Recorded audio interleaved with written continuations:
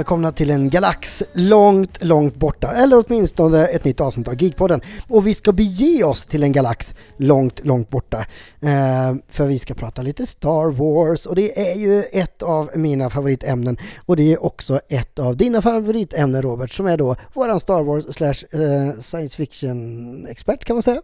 Precis, det är vad ni kallar mig. Jag hoppas folk där ute tycker att jag har någonting att tillföra också. Jo, men det får vi säga att du har. Men vi ska ju blicka framåt nu. För nu har ju den här otroligt hypade Obi-Wan-serien premiär på Disney+. Det har ju släppts en hypad serie som heter The Book of Boba Fett. Och nu kommer det mycket Star Wars. Så att det finns en hel del att prata om. Men innan vi gör det så vill jag ju såklart bara veta, hur är läget, Robert? Vad har du gjort för härligt roligt det senaste? Ja, men det är bra. Det är ju... vad har jag gjort? Jag har ju fastnat lite i det här med Actual Play Pods rollspelandet nu, som jag fick äran att vara med på Gothcon, om ni lyssnar på Gothcon-avsnittet där. Så att nu har jag hamnat i lag lite med dels Micke Fryksäter som var med där, som är med och driver Mindypodden, där jag nu är med och testa fram lite på hans egna spelsystem för ett superhjältespel som heter Heroes. Och sen så håller jag på och tittar lite på om vi skulle kunna bjuda in några av de här Actual Play Pods. För tittarna då, eller lyssnarna i det här fallet, som inte vet vad Actual Play är, vad är det? Ja, men det är ju folk som då spelar... Ja, men det är rollspelsspelande där de poddar det. De spelar, fast det är lite snyggare ihopklipp då. De tar bort det ointressanta och så klipper de ihop det intressanta, och man kan läsa in röster, och det är liksom, det blir lite mer... Lite radioteater fast i rollspelsform. Ja, precis. Lite så. Allting är fortfarande baserat på att man slår tärningar och misslyckas och lyckas och så vidare. Va? Men, och vi har ju några riktigt duktiga sådana poddar här i Sverige som har lyckats väldigt, väldigt bra. Och jag tänkte se om jag skulle kunna få en eller två av dem kanske komma ner och vara med på Trollcon här i Trollhättan i oktober i år. Trollcon är ett kul event, och jag har ju varit med och arrangerat ett brädspelsmania som blev en jättesuccé. Vi kommer att arrangera i höst igen, så det rullar på. Vi pratar om att göra ett figurspelsmania nu också. Ett event med bara figurspel. Det är roligt. Sen jag har 2 saker jag gör i den popkulturella sfären just nu. Dels så ser jag på tv-serien Outer Range som går på Amazon. Har du talat om den? Nej, det var faktiskt inte. Nu har inte jag Amazon, så det kan ju också vara en av anledningarna till att jag inte... Sant. Det handlar ju om det utspelar sig i en ranch ute i Vilda Västern, fast nutid då. Och så upptäcker det är en hel familj som bor ihop, och farfaren där och patriarken upptäcker helt plötsligt ett stort hål i marken som man inte har sett förut. Och det här hålet är liksom det är liksom som rök som ligger som någon form av ett lager på det här hålet, och det spelar ingen roll vad man kastar ner, det liksom försvinner, och men det är någonting med det här hålet, och saker som försvinner där händer det konstiga saker med. Och det här finns ju hur mycket spekulationer som helst kring vad är det här hålet. Samtidigt då så är det ju en ranch bredvid, och så de slåss om lite mark där, och så sker det en fruktansvärd olycka som sätter allt på spel. Det är någon form av, jag vet inte om det är science fiction än, det vet man. Jag vet fortfarande inte vad det är, men det är lite skräck, det är drama, det är thriller, och det är Josh Brolin i huvudrollen som gör det här skitbra. Alltså allas våran Thanos, eller om man har sett andra filmer med honom. Men riktigt intressant och annorlunda tv-serier som jag kan rekommendera. Ja, själv har jag har faktiskt återigen då, jag snöar in på det här med superhjälte på grund av det här med, så att jag har suttit och tittat igenom 3 säsonger tror jag av Titans, DC Comics take på, det är ju alltså, handlar ju om, ja, men framförallt så är det ju Robin, hans story, Dick Grayson och övriga såna här Justice Leagues medlemmarnas young-versioner då, i form av Wonder Girl och vad de nu heter. Ja, det finns en härlig blandning där. Det är lite ungdomligt. Den bästa är nog Aqualad. Aqualad, alltså att de orkar. Men ja, det säljer ju tydligen och nu kommer ju Thor-trailern också, så att superhjältarna är fortfarande... för att inte prata om The Boys-trailern för säsong 3, my god. Och Amazon, by the way, den är ju episk. Fast det roliga med den här serien var ju att där dyker faktiskt, det har jag missat. Där har de ju, man snackar ju alltid om bästa Bruce Wayne Batman. Där dök ju faktiskt upp i Titans, nu vet inte jag vad han heter, men där finns det ju en skådespelare som faktiskt har fått rollen rätt mycket som Bruce Wayne då. Han han dyker väl upp något enstaka tillfälle som Batman, men aldrig, man ser honom aldrig riktigt som Batman. Men han är med väldigt ofta som Bruce Wayne. Och det hade jag missat helt och hållet, att det finns, man tänker alltid så här, Jack Nicholson, nu Robert Pattinson senast här nu då, och så... Du tänker Michael Keaton? Ja, Michael Keaton, ja, förlåt. Michael Keaton, Pattinson och Bale, ja. Det är ju liksom de man tänker som Batman. Och så vad heter han original... Swish Boom Bang. Adam någonting. Ja, precis. Adam West. Ja, Adam West heter han. Det är ju de liksom som man alltid... Men här dyker ju faktiskt upp en helt ytterligare skådespelare som faktiskt... För jag har sett någon sån här omröstning så här, bara, vem tycker ni är den bästa Batman Bruce Wayne? Och så då dök den här skådespelaren upp på någon anledning. Så, men han har väl inte gjort någonting, tänkte jag. Så, men nu fick jag förklaring till varför han... Jag måste kolla upp det namnet där, vi får lägga. Kan det vara Ian Glenn som även är med i Game of Thrones? En äldre variant av Batman, kan det stämma? Ja, men du, är det inte han som spelar han... Mormont. Precis, ja, det är han. För det är ju en äldre Batman som liksom har steppat av och låtit... alltså Titans blir ju liksom där Dick Grayson går från att vara Robin till han blir Nightwing, är ju hans resa då liksom, så att... Jag älskar hur vi fick in Game of Thrones i det här så tidigt i avsnittet. Det är kul med den här omröstningen om Batman. Jag tror inte Ben Affleck vinner den. Och det blir spännande för vi kommer ju alldeles snart, om bara några avsnitt, ha en Batman-special. Där vi ska gå igenom allas Batman och Batmans resa på tv och bioduken. Så det kommer bli kul. Men innan vi börjar med Star Wars så jag håller på att läsa en bok också, inte vilken bok som helst. Det är ett astungt regelhäfte från Fria Ligan. Ett rollspel, The One Ring, det vill säga det nya Sagan om ringen rollspelet som Fria Ligan på något mirakulöst sätt fått en licens för. Så nu håller jag på att plöja den här för att i sommar samla ihop ett gäng och så mina spelare får ge sig ut på äventyr i en liten del av Midgård och bråka med orcher och leta skatter och take a second breakfast kanske. Ja, men det låter spännande. Jag har testat det introäventyret när man spelar Hobbit där. Körde lite snabbt och det... Ja, nej, men jag tycker det var ju inte det var mer testa på omgång. Vi körde 2 eller 3 kvällar tror jag det var, och så för att testa reglerna och lite sånt, så själva äventyret var väl kanske inte så spännande. Jag ska inte avslöja så mycket om det är någon som vill spela där, men man skulle ta sig i princip från ett ställe till ett annat, hämta en grej och så tillbaka då. Fast inom The Shire då, som är fylke där då.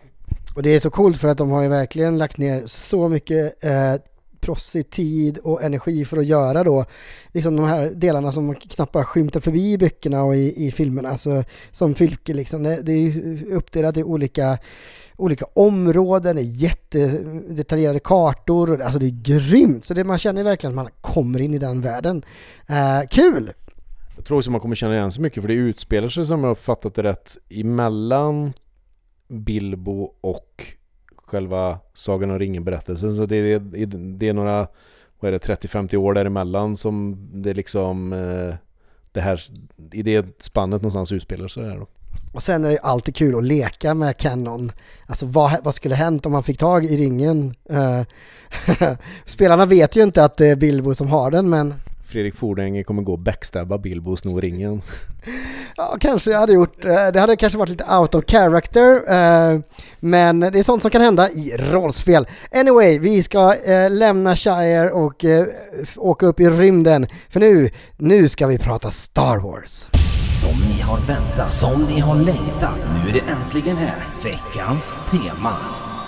Star Wars fick ju verkligen en revival med de tre senaste filmerna, höll jag på att säga, den senaste trilogin, och egentligen då när J.J. Abrams gjorde episod 7 och Star Wars helt plötsligt blev äntligen liksom igång igen. Och det var Kathleen Kennedy var det väl som var showrunner heter det på engelska.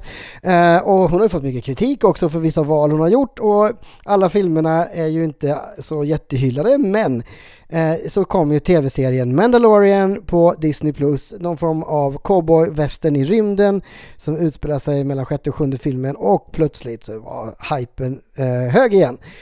I vårt förra avsnitt av just Star Wars så pratade vi en hel del om Mandalorian. Vi var inte riktigt nöjda då, kommer du ihåg det? Ja, jag kommer ihåg det. Jag tycker jag är jädrigt nöjd. Som gammal Star Wars-fan så är jag ju väldigt nöjd över all fan, liksom, vad heter det när man gör fans nöjda då liksom. Fanservice heter det, vad det jag letar efter. Jag är så dålig med sådana här svengelska uttryck. Nej men den biten tycker jag är jättebra. Det är kul att se hur de liksom bygger på universet och liksom ja. Men det som jag störde mig på då, det var ju liksom rena, vad ska man säga, att vara en tv-serie. Nu snackar jag inte för Star Wars, men att som en tv-serie så tyckte jag inte det var så här superduper bra gjort. Det var en ganska tunn story. Han flög till en plats, gjorde en grej, flög tillbaka, gjorde en annan grej. Och det fanns aldrig någon liksom röd tråd i detta. Visst, han fick ju tag i Grogu och allt det där då, men jag tycker man kunde gjort något mycket, mycket mer av det. Jag håller helt med, jag saknar det, och det var också en av min största kritik liksom till både säsong 1 och 2, även om säsong 2 fick en tydligare röd tråd så saknades den intressanta storybyggandet i det hela. Det kändes som att varje avsnitt var en ny planet med ett nytt monster ungefär. Sen fanns det vissa avsnitt som var riktigt, riktigt bra, men man saknade fortfarande helheten. Men den tog sig i slutet på säsong 2. Och nu är ju alla jättehypade på säsong 3. Sen i säsong 2 så gör de ju, på tal om fanservice, så dyker ju flera kända hypade karaktärer upp, som Ahsoka Tano till exempel, känd från både The Clone Wars tv-serien animerade, och så serledes även Rebels, som även det är en animerad serie, som då var Anakin Skywalkers lärling, eller Padawan på Star Warsiska. Och det var ju första gången man fick se henne in live action, och det var ju hype. Och sen då så kom ju Boba Fett tillbaka, den här prisjägaren som är så ikonisk och kultförklarad, och det var ju bara några av de här som gjorde entré, för att inte tala om slutet på säsong 2 då det dyker upp en riktigt episk karaktär. Ja, men det var ju liksom dels själva avsnittsslutet på sista avsnittet i säsong 2 var ju helt, alltså man höll ju på att trilla ur soffan hemma. Och sen då när eftertexterna gick och de precis då, jag tror det var när det avsnittet släpptes, så hade de precis haft den här stora Star Wars årliga, när de visar vad som är på gång och allting, och då har de släppt vilka kommande serier var, och då tror jag de släppte det var så här, eller och filmer och allt vad det var då var det typ så här 11 produktioner som skulle komma. Men i eftertexterna på Mandalorians sista avsnitt där, så kom ju då droppar de med bomben om att The Book of Boba Fett skulle komma. Så det har ju snackats om i flera år nu om att det ska komma en film om Boba Fett, och det ska liksom, och så har det trillat av, och det har varit spel på gång med Boba Fett, och det har varit massa grejer då, va? Och så nu fick man det rakt på att det ska komma, och det skulle komma ganska snart, för de var ganska färdiga inne i den produktionen också då. Så då vart man ju, hypen var ju enorm där alltså. Ja, det måste ju vara en av de mest mytomspunna karaktärerna i Star Wars-universumet. Han var inte med så mycket, han var med lite grann i episod 5 och 6 framförallt. Och så den berömda Holiday Special också. Just det, Holiday Special, den som inte går för tag längre, va? Men det var någon julspecial som kom som var typ århundradets flopp. Men anyway, men nu är ju mystiken skingrad, kan jag säga, för nu har ju vi sett den här serien. Och sen förra avsnittet så är det väl framförallt det har ju kommit mycket Marvel-produktioner som tagit upp Disney Plus tid, men vi har ju fått då Book of Boba Fett och vi har fått den animerade serien The Bad Batch, eller som den heter på fantastiska översättningen till svenska, Uslingarna. Ja, det är ju svensk översättning som slår till igen.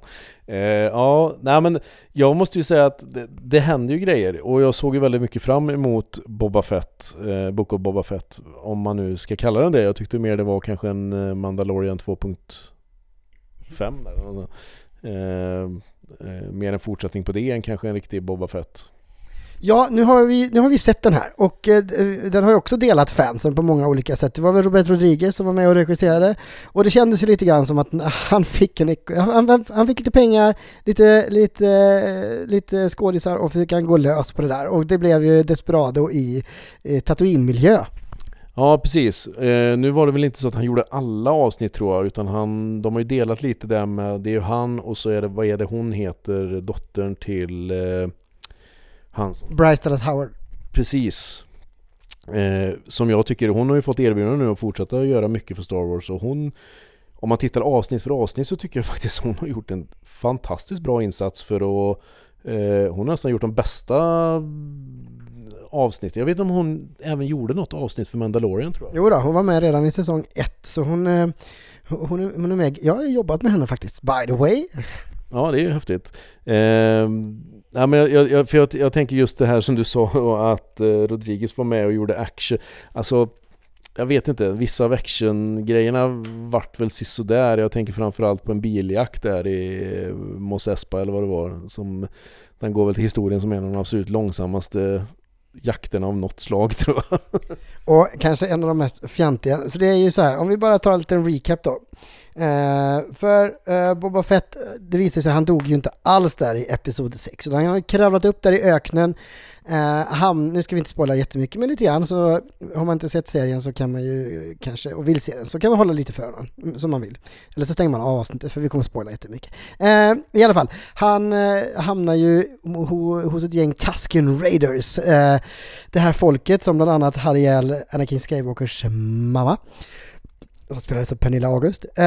Det är ju någon form av nomadfolk med olika stammar och där hittade han någon tillhörighet och på något sätt föddes igen som den nya Boba Fett som såklart då någon mer form av antihjälte än den här skurken han var. Och det där faller helt och hållet tänker jag, för att det man vill se är ju Boba Fett. Man vill inte se en ny, vi har ju redan Mandalorian, han är ju en good guy i Mandalorian-hjälm liksom. Boba Fett är ju den här, han är den bästa av prisjägaren, han är värst i hela galaxen, han drar sig inte för någonting. Det är ju så man är uppfödd med Boba Fett liksom. Och helt plötsligt ska han då liksom rädda halva Tatooine här. Det blir lite fel i storyn helt enkelt. Men han blir lite för snäll, han blir ju lite... Alltså, man hade inte kunnat, det blir lite för barnvänligt om man ska dra det så långt.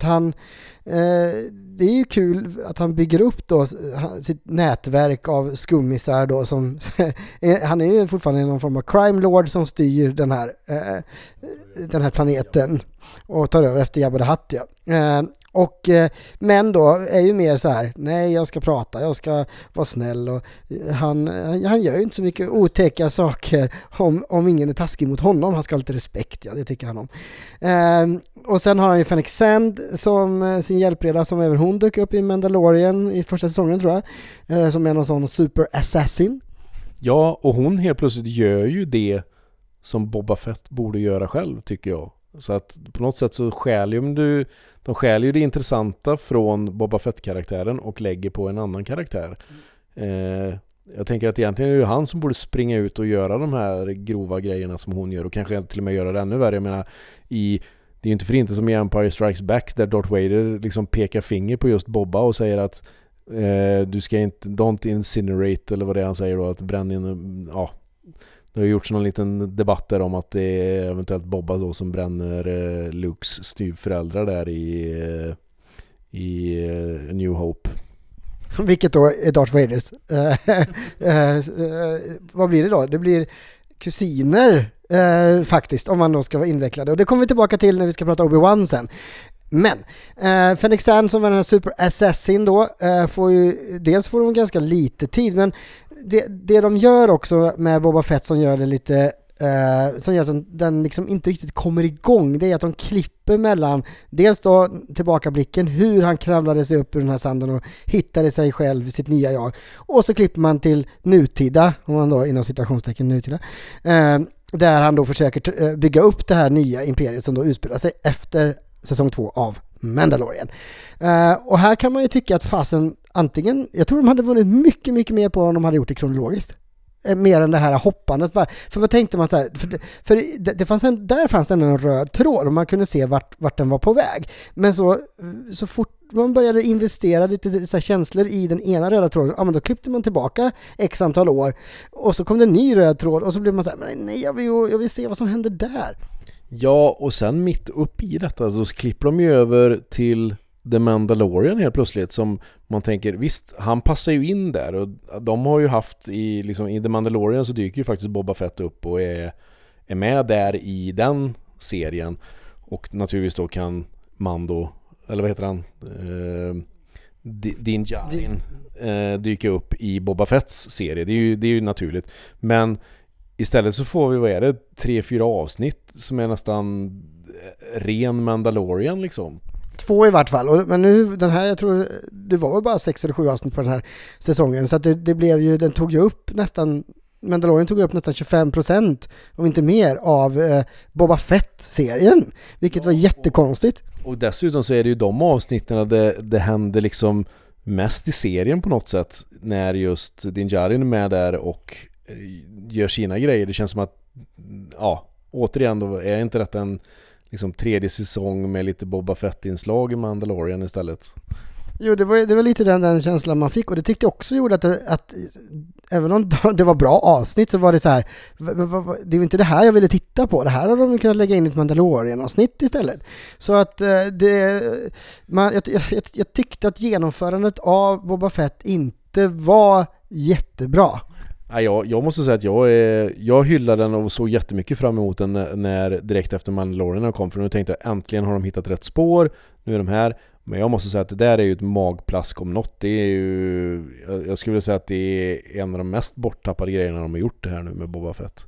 Samtidigt fanns det såklart mycket bra med den också. Världen som de bygger upp och många av karaktärerna är ju ascoola. En av de coolaste prisjägarna i Star Wars-universumet som då figurerade väldigt mycket i exempelvis Clone Wars, den animerade. Det är ju den här Bane, prisjägaren, som nu då äntligen får göra sin live-action-debut. Och han var ju faktiskt det nästan höjdpunkten på hela Boba Fett-serien. Det och sheriffen där i den här lilla Tatooine-staden där, jag kommer inte ihåg vad han heter nu. Just det var en sheriff som dök upp i Mandalorian-serien som även då dyker upp i Boba Fett. Men sen blir han ju skjuten direkt, så man får inte så mycket. Men det var kul att han var med. Ja. Men vilka fler karaktärer i Boba Fett-serien tyckte du var nice liksom? Ja, men jag tycker ju han, vet jag inte hur jag uttalar han, Black Crescent, eller vad han heter då, som är den här Wookien. Jag tycker det är jättekul att man äntligen får se fler Wookiees.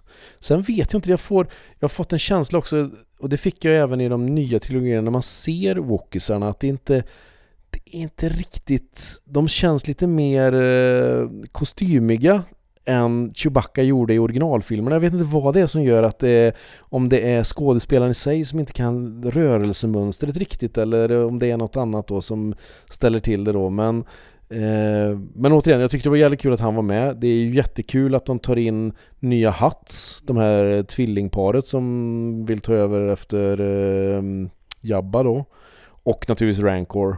Rancor är ju svårt att, alltså monstret Rancor då som dyker upp och har i princip en egen scen kan man väl säga. Ja, och just också att den som tränar Rancor är ju Danny Trejo, och ni som kan eran Robert Rodriguez vet ju att Danny Trejo är ju den här sydamerikanska superhårdingen som är med i alla hans filmer, mer eller mindre.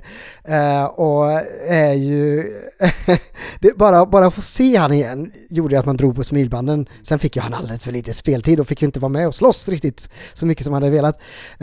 Men det var väl också okej. De fick ju in Luke Skywalker, R2D2 och Ashoka även här. Även om det inte hade någonting med Boba Fett att göra så fick man ändå se dem igen. Ja, precis. Men då är vi inne på det. Sen nu har jag ju det kan vi dra lite senare här då, men jag har ju en teori om varför just de karaktärerna är med där. För det bygger ju någon alla tv-serier, det är ju precis som de försöker göra Marvel nu, att alla serierna på något sätt ska bygga upp till Phase 4, det var i Marvel just nu då, men att de håller väl på, jag vet inte om man ska kalla det här Phase 1 eller vad man ska kalla det nu i Star Wars då, men det håller på att bygga upp mot en större plott liksom som serierna ska falla ihop, och då kommer många av de här karaktärerna antagligen samlas i någon form av endgame-situation, tänker jag på något sätt. Ja, och för att då nysta lite i de här trådarna så är det ju dels då Ashoka Tano, hennes, man kan nästan säga, om vi pratar faser i Marvel, så det är Ashoka Tanos face. För hon är på något sätt har blivit den röda tråden, för hon dyker ju upp i alla de här serierna mer eller mindre. Och hon var ju med som lärling i Clone Wars, den animerade.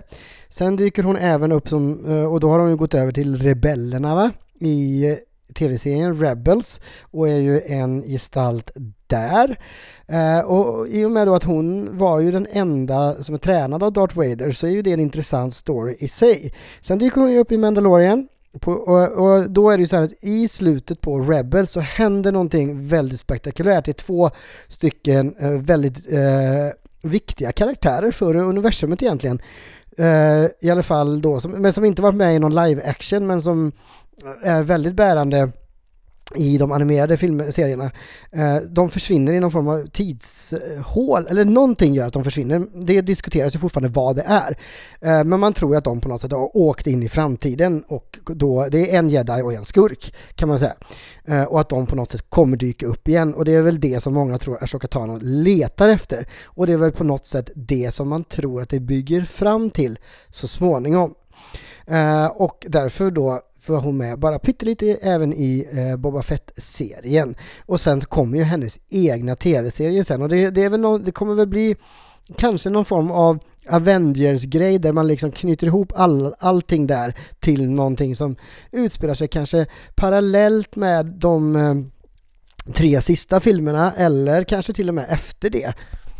Ja, jag har ju en till, men jag vet inte hur mycket man ska spoila nu då. Vi har ju pratat om det tidigare då. Man kan sin, vad ska jag säga, övergripande Star Wars-lore med det som tidigare var Expanded Universe och hur allt det satte igång och de berättelser som fanns i novellformer och sånt där. Så då finns det en trilogi som allting startade med. En boktrilogi eller en novelltrilogi där många tror att det är den man kommer försöka väva in nu, för att det är ju de karaktärerna i Rebels, eller en av skurkkaraktären i Rebels är ju den som de trilogin bygger på. Och från början så var det så att den trilogin kom ut som en direkt fortsättning på vad som hände efter Return of the Jedi. Det var ju innan filmtrilogin blev kanon då.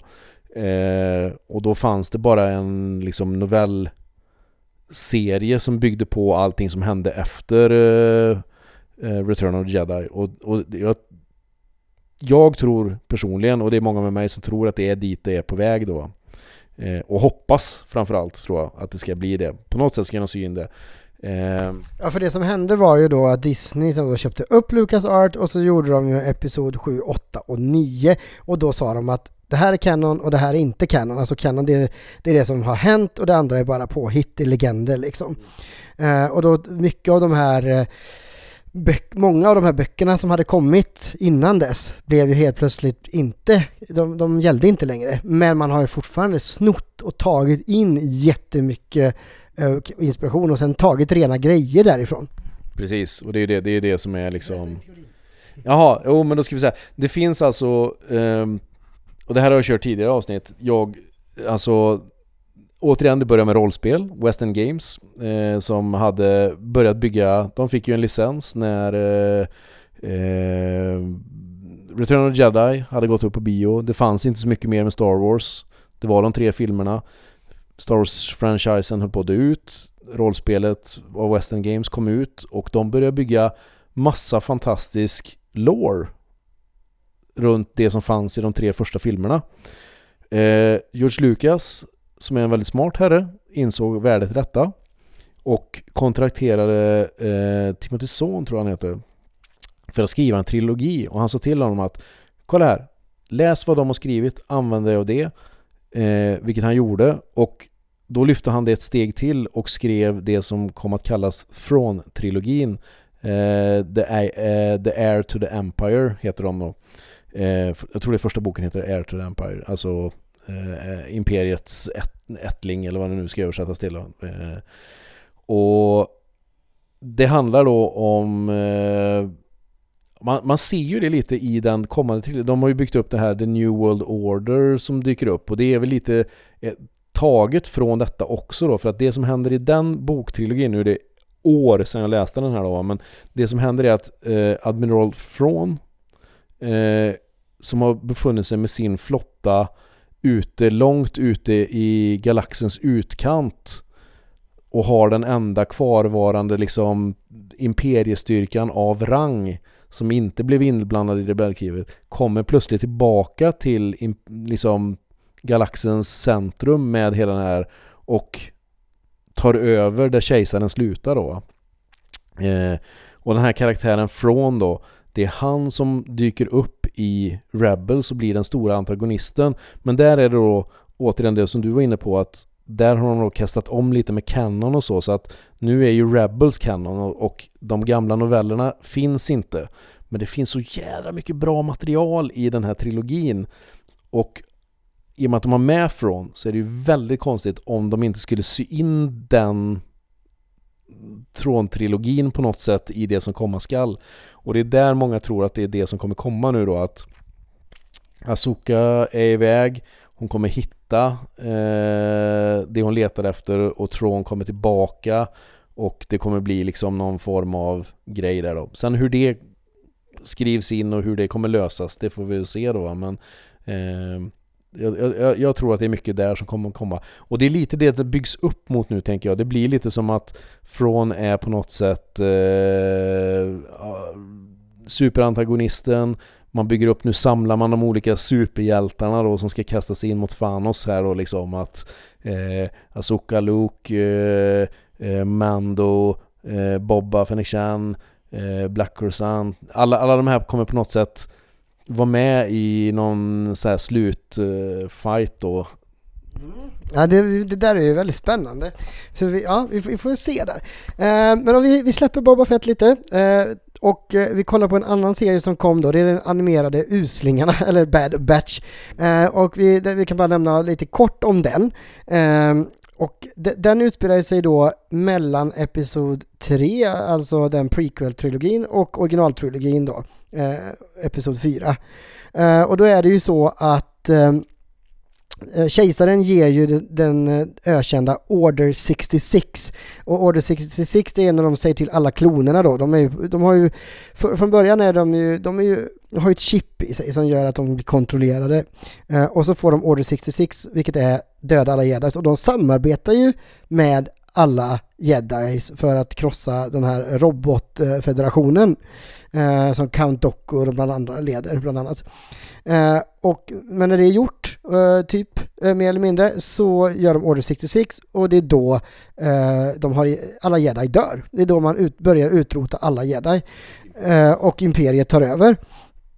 Och det är ju där bland annat då som vi ser i episod 3 när Anakin går över till den mörka sidan och har ihjäl de här små stackars Padawan som tränar, och flera, i stort sett nästan, det är då Yoda flyr till den här och planeten, och även Obi-Wan flyr då. Och flyr med Luke, ja precis, och till Tatooine då, så ger de Luke till Beru och Lars, Owen Lars heter han kanske till och med, som då blir styvföräldrar till Luke. Och den här Order 66, där inte riktigt alla kloner går med på det här, för att det är några som är lite desformerade, alltså det är lite progressionsfel. Så det är några stycken som liksom som kan tänka själva och undra vad är det som händer, så här ska vi inte göra. Nej, och det är ju det som är, de leker ju med ordet där, the bad batch, alltså den dåliga blandningen tycker jag hade varit en mer korrekt, kanske inte, det klingar inte så bra heller va, men det är ju mer en ordlek då att av klonerna så är the bad batch, det här specialteamet, är ett gäng kloner som alla har fått någon form av mutering tror jag det är, eller om det är någon, alltså så de har fått lite specialkunskaper, och detta i sin tur gör att den här chippet inte riktigt funkar på dem som alla andra kloner då.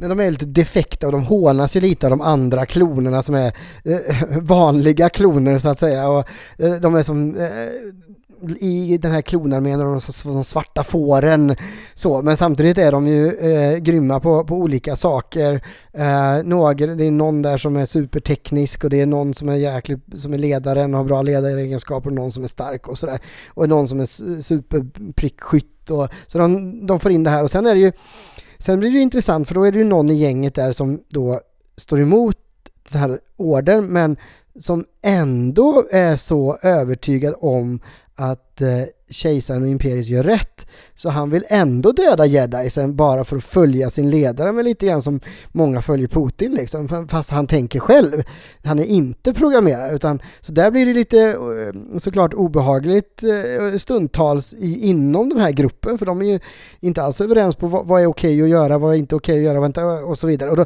grejen är ju att till slut så fattar ju imperiet att nej, men de här kan ju inte gå lösa, för de gör ju inte som vi säger, så vi måste ju avprogrammera dem, döda dem, vilket gör att då blir de ju jagade, och det är ju de man får följa i då 2 säsonger. Första säsongen har sänds och andra säsongen är nu på väg. Och det ska väl nämnas också att de får ju med sig då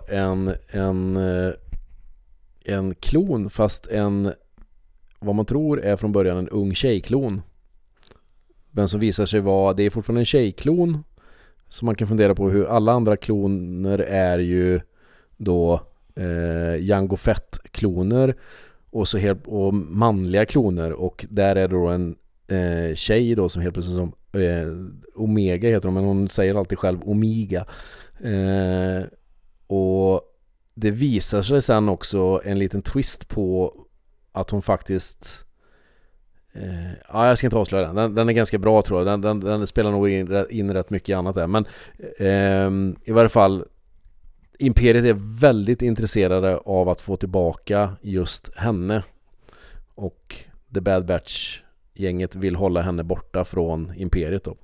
Och återigen, alltså jag måste säga, jag tycker ju då efter att ha kollat framförallt Rebels och The Bad Batch, The Clone Wars byggde ju upp till de här två då, men där lyckas man mycket bättre med storiesen. Vi snackade om det med Boba Fett där, att det är, och även Mandalorian, att det är ganska tunn som tv-serie.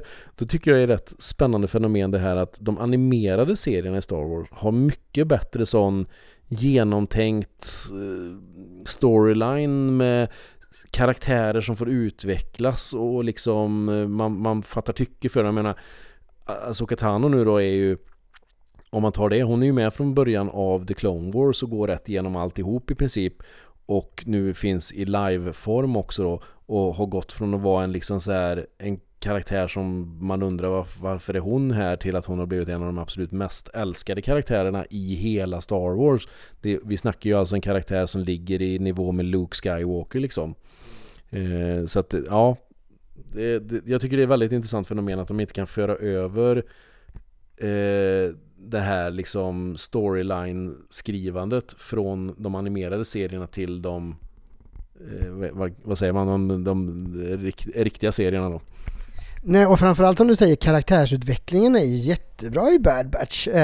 De här klonerna då som helt plötsligt är övergivna av de som de alltid har litat på och inte har någon alltså det är ju, de som ogillar imperiet, de hatar ju klonerna nu, för nu är de ju på imperiets sida, och imperiet är ju ute efter just de här defekta klonerna, så att de har ju alla emot sig. och sen den här lilla tjejen då som de måste ta hand om. Det är jätteintressant plott. Så att den ser man väldigt mycket fram emot att se vart den tar vägen och vad de har för plan med den i slutändan. Jag tror ju alltså om man tittar på slutet där på säsong 1 så är det ju liksom mycket det här att där det slutar, den platsen de är på leder ju mycket in till det vi ser i alltså slutet på sista trilogifilmen nu, där man liksom, ja, alla vet väl att kejsaren kommer tillbaka vid det här laget, men liksom att hur det har gått till och sånt, att den storyn på något sätt kommer bygga över dit då, tror jag. Och att vad är det kejsaren håller på med som man inte får se i filmerna då liksom, att jag tror det är där Bad Batch kommer hitta sin storyline liksom, och vad de kommer röra sig i för liksom det här fortsatta klonutveckling och mystiska experiment och ja, den biten. Ja, det ska bli väldigt intressant och om vi nu tittar framåt nu då, så har vi ju redan pratat lite grann om Obi-Wan och hur han då när Order 66 då genomförs de delar ju upp Luke och Leia. Så Leia hamnar på Alderaan och med Organa, Bail Organa, medans då Anakins styvbror tar hand om Luke Skywalker på Tatooine. Och det är många som har velat, det har ju pratats om en Obi-Wan-film tidigare och många som har velat se Obi-Wan och många hade väl gett upp, men så kom ju då nyheten att Ewan McGregor är tillbaka som Obi-Wan och han har ändå gjort Obi-Wan till sin. Vi pratade lite innan avsnittet här om när man gjorde solofilmen och att Kathleen Kennedy själv hade gått ut och sagt att det kanske var ett misstag att kasta om Harrison Ford till en yngre skådespelare för att göra en yngre Han Solo-film. Men man har ju även då kastat om Obi-Wan från Alec Guinness till Ewan McGregor, och där har det ju gått väldigt bra, och det är ju för att även om Obi-Wan var liksom en central figur i de första 3 filmerna, så han var ju bara med i den allra första filmen där, det vill säga episod 4, sen dog ju han. Så att Ewan McGregor har verkligen gjort Obi-Wan till sin karaktär, och äntligen då så får man se honom tillbaka. Och i det här glappet på nästan 30 år, vad händer mellan episod 3 och 4? För det är ju då imperiet växer som mest och rebellstyrkan börjar bildas och Luke Skywalker växer upp. Det var kanske bara 20 år om jag räknar rätt. Men det jag tänkte säga är också det här att sen har vi ju då Clone Wars, hur där växer ju Obi-Wan som karaktär också, från att vara bara den här mystiska gubben i öknen med massa spooky krafter till vem är han? Han var general i kriget, vad gjorde han där? Och han hade Anakin som sin närmaste, först som Padawan och sen nästan som You were my brother, eller vad det är han skriker där. Och hela den resan, och det är ju den resan som Ewan McGregor har byggt på och gjort till. För det är ju så ändå att prequel-trilogierna då, de första episod 1, 2 och 3, de kom ju Clone Wars gavs ju ut i samband med det för att liksom fylla ut mellanrummet mellan de filmerna, så att de har ju jobbat väldigt tajt ihop, så att i princip så, okej, Alec var ju först som Obi-Wan, men ska man se på speltid och hur mycket någon har gjort karaktären, så har ju faktiskt Ewan McGregor varit mer Obi-Wan än Guinness var. Ja, absolut. Väldigt mycket mer. Och sen nu i den här serien så kommer vi ju få följa exakt vilken tidsrymd det är, vet vi inte. Vi har sett en bild på Luke när han är 5 år ungefär och låtsas kör någon form av farkost. Och det skulle väl innebära att det är ungefär 5 år efter episod 3 som den här 5 eller 6 år efter episod 3 som den här tv-serien då utspelar sig. Och här har man ju tänkt hela tiden att ja, men Obi-Wan, han har väl bott där i öknen och haft ett vakande öga, men så ser man i trailern att han är ute på ganska många andra platser, vilket innebär att han kanske behöver åka för att se till att rädda Leia också, hjälpa till där, och sen är det ju, han är ju en av de här överlevande Jedin från Order 66, så Imperiet och Darth Vader är ju ute efter honom, och då finns det ju ett gäng prisjägare eller någonting liknande som kallas för inkvistatorer som är liksom, de kan hantera lasersvärd. De är typ som jedis fast de har gått över till den mörka sidan, men de har inga sits. Nej, men det är ju så, de dyker faktiskt upp redan i Rebels och är med där och det är ju alltså kraftkunniga personer som nu ska jag inte svära i kyrkan här, men det är väl lite så att jag tror det är Padawans som är omvända till den mörka sidan, men de är inte fullärda Siths än. Men de har blivit någon form av Jedi-jägare istället då, som kallas inkvisitorer då. Och de dyker upp, så att där finns det ju faktiskt några av dem är ju, nu har inte de egna namn för de heter så här Inquisitor 7 eller något sånt där, tror jag, att de har lite nummer istället för namn då. Ja, precis.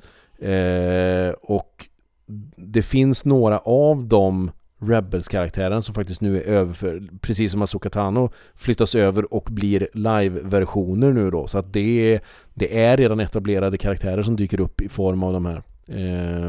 Så det ska också bli intressant att se hur det funkar, och jag tänker också att mycket fokus läggs ju på att serien heter Obi-Wan Kenobi, det är Ewan McGregor, man har format mycket av det, men tänk också då att du har det här slutet på Clone Wars, den sista säsongen som kom, som låg lite för sig själv, och slutet där, hur man ser det är ju egentligen där första gången man får se lite av hur Darth Vader börjar agera, och nu kommer han ju vara med i, alltså Anakin har gått och blivit Darth han har varit ett par år. Han kommer ju, de hintar ju hela tiden om att han och Obi-Wan ska mötas i den här serien av någon anledning. Vi får se hur det ska spelas ut.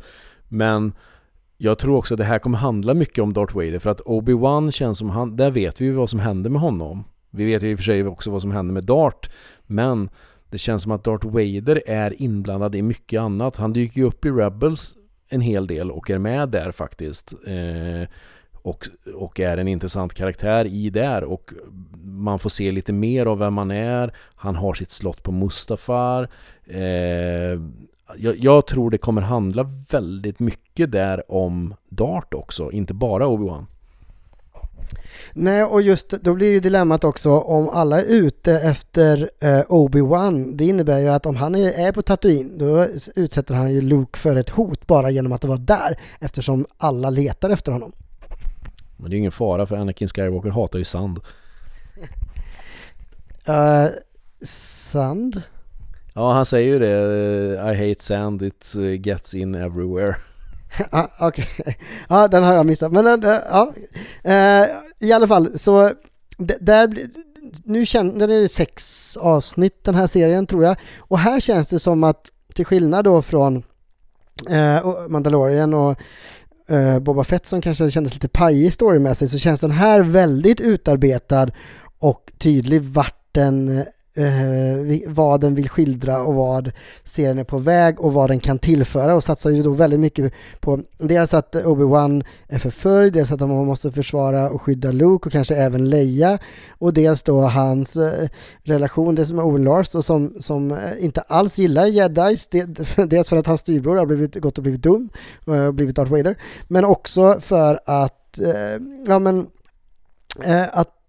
han är rädd då för att Luke ska råka illa ut. Och Obi-Wan har ju såklart en tanke om att Luke någon gång kanske ska bli en Jedi. Och så har du relationen då mellan Darth Vader och Obi-Wan. Så det är mycket som ska in i den här serien. Ja, och jag hoppas ju nu då på att de investerar mer i drama än action som de har gjort i Mandalorian och Book of Boba Fett då, som liksom på något sätt försöker vara actionorienterat. Att de nu satsar mer på det här dramat, karaktärutvecklande, spel mellan karaktärer och komplikationer och allt det där då, för att det är där jag tycker när det blir lite svart och lite så, det är där Star Wars fungerar som bäst. Titta på Empire Strikes Back eller Rogue One, där man liksom och där ska vi nämna också, för där kommer ju en serie som jag ser fram emot som liksom hamnar lite skymd. Det är ju den här Andor, vet du, Cassian, nej vad fan heter han, som är med i Rogue One. Och man får hans prequel-historia liksom. Och den serien tror jag kommer bli nattsvart. Och jag hoppas verkligen de hittar det här som de gjorde i Rogue One. Att det är verkligen, det finns inte svart och vitt längre att det är Jedis mot Sith, utan det är någonstans, det är liksom, rebellerna har jävligt arsliga gubbar med sig, medan det faktiskt finns good guys inom imperiet som försöker göra någonting vettigt av det där också. Och hela den storyn liksom, att det är inte bara svart och vitt längre, utan det är elände, men det finns även hopp, fast på bägge sidor. Ja, för Andor som då är med i Rogue One som är någon form av pirat slash motståndsledare och slash rebell. Och man brukar ju alltid prata om vem sköt först, Luke eller den här rymdvarelsen som han sköt, Greedo, ja. Men det är ju ingen snack i Rogue One vem det är som dör, för då har han ju någon som han får information av, och så får han viktig information, och då knäpper Andor honom. En helt oskyldig person på det sättet. Och visar liksom hur han bryr sig inte så mycket om människoliv på det sättet, utan det här, vad heter det, ändamålet helgar ändamålet. Så och då till skillnad från Boba Fett då, som man har tänkt ska vara den här brutala, hårda, då känner man att man kanske får den här antihjälten i Andor istället, och i den serien som då utspelar sig innan Rogue One, och ser hans historia. Ja, men jag tror det. Jag läste någon artikel precis idag faktiskt också om hur de liksom där de beskriver då, jag tror det var, om det var Kathleen och nu kommer inte vad regissören heter som gör den här serien då, men där de beskriver då liksom att folk kommer nog haja till det, för att tanken med den här är att ja, men vi har lärt oss att Star Wars ska fungera så här, och att det är det här som händer, och att vi har ju läst det här, men nu ska man få se vad det är som faktiskt händer. Att liksom, vad är det som har gett upphov till de här ryktena, myterna, legenderna? Vad är det som har hänt bakom kulisserna liksom, och det mörka spelet bakom liksom, att det är det de menar ska dyka upp här och ställa allting på ända då liksom, och då tänker jag direkt så här liksom att ja, men för mig har ju alltid varit, rebellerna har ju varit osvikligt the good guys, men så tänker man på att shit, de har sprängt 2 dödsstjärnor med hur många personer är det som jobbade där inne typ. Deras familjer undrar säkert var de tog vägen. Är rebellerna så jädra bra ändå på så sätt, eller å andra sidan så sköt ju dödsstjärnan sönder en planet och lite annat, så det går ju att diskutera vem som var värst, men ja, det är inte svart och vitt. Nej, och det är ju, och även i Rogue One då så dyker ju en karaktär upp som är också en rebellledare, fast då är väldigt militant och väldigt brutal, som heter Saw Gerrera, ja precis, och som spelas av Forrest Whitaker, och den här karaktären dyker faktiskt upp i både Rebels och i Clone Wars tv-serien också, och han är ju militant och galning, och liksom inte alls speciellt sympatisk. Så den visar ju verkligen på att det finns både dåliga och bra sidor även inom Rebel. Och det blir kul med de här nyanserna. Då blir det lite mer på riktigt och lite mer intressant och lite mer Game of Thrones. Och det gillar vi. Ja, och jag tänker ju Mando nu i Mandalorian där på han... det var ju också någon sån här bounty hunter där som han hjälpte, som han kör någon sån här lastbil med, de ska frakta någonting, som är en före detta sån här imperiegubbe som på något sätt har blivit utkastad och gått sin egen väg och helt plötsligt liksom turn to the good side på något sätt. Så att helt plötsligt börjar dyka folk från, de byter platser där man egentligen, helt plötsligt börjar man heja på de som var i imperiet, och så börjar man tycka att shit, vad håller de på med på rebellsidan? Ja, det är spännande. Jag tycker det är en bra twist. Ja, så det är mycket att se fram emot här. Men om vi börjar avrunda lite grann, vad är det du ser fram emot mest nu om vi tittar just på men det kommande då? Det är Bad Batch säsong 2, det är Obi-Wan tv-serien och det är Andor tv-serien. Det är ju de som vi kommer se nu innan nästa Star Wars-avsnitt. Vad är det du verkligen, vad är du mest pepp på där? Ja, men alltså jag är ju intresserad på vad kan vi få för ledtrådar? Vad är det de har tänkt sig här nu på Disney med vart ska Star Wars ta vägen? Vad är det de försöker bygga? Ska de bygga för att på något sätt lappa ihop den här lite usla trilogin de har släppt nu? Eller ska de försöka bygga ett mer Canon Universe med liksom en bra story som bygger upp till det här endgame-konceptet där man har så här, ja men nu är vi inne i face där. På ett sätt så har de ju liksom sabbat det för sig redan, för att filmmässigt, till skillnad mot Marvel till exempel, så har ju Star Wars redan, de har dödat Darth Vader, de har dödat andra karaktärer, så man vet vad som händer där, va. Däremot i Marvel till exempel så finns det ju egentligen inget skrivet framåt vad det gäller filmerna. Det finns ju i serietidningarna, finns det ju redan, men där har de kört allting fram och tillbaka i långbänk så många gånger då, så det är ingen som vet vad som händer ändå liksom. Men Star Wars har ju inte den lyxen då. Däremot så jag vill ju gärna se att de breddar universumet och att de tar sig bort från den här Luke liksom, eller vi säger inte Luke, men Skywalker-sagan som det kallas då, de här 9 filmerna, och gör Star Wars till ett mer komplett universum med karaktärer, och att det blir mer, handlar om kampen mellan rebeller, imperiet, det goda, det onda i, och hur allting hänger ihop, att det är en galax då som har problem helt enkelt.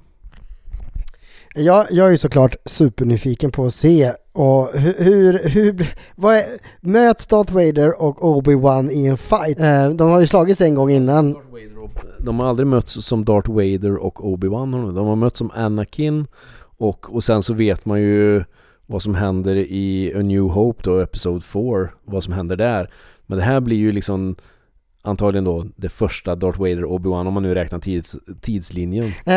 Ja, men det är mycket gott som väntar för oss Star Wars-fans. Jag önskar ju personligen att man äntligen ska få lite Evoker igen.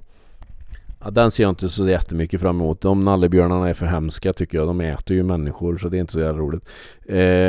Men däremot så, vi har ju inte nämnt, men det kommer ju, det är ju av och på hela tiden. Men jag ser ju lite fram emot Patty Jenkins, den här Rogue Squadron, när den kommer, som kommer nog antagligen vara lite mer fristående och handla återigen.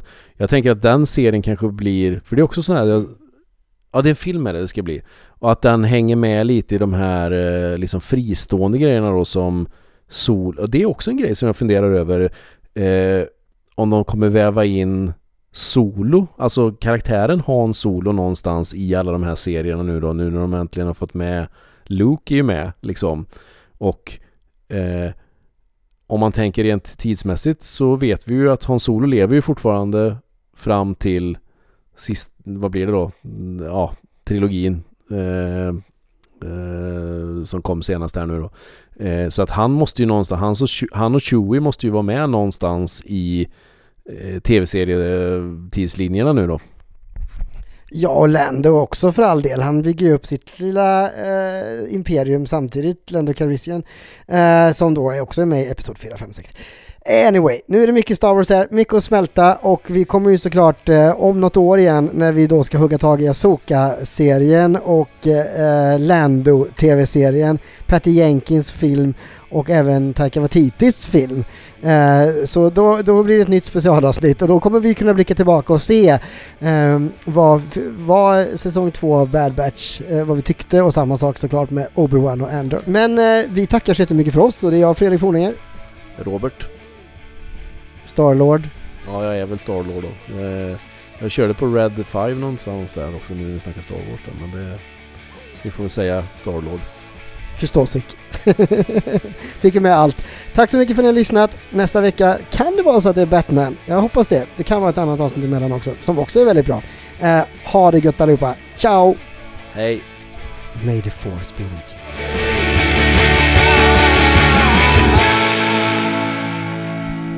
It's a trap!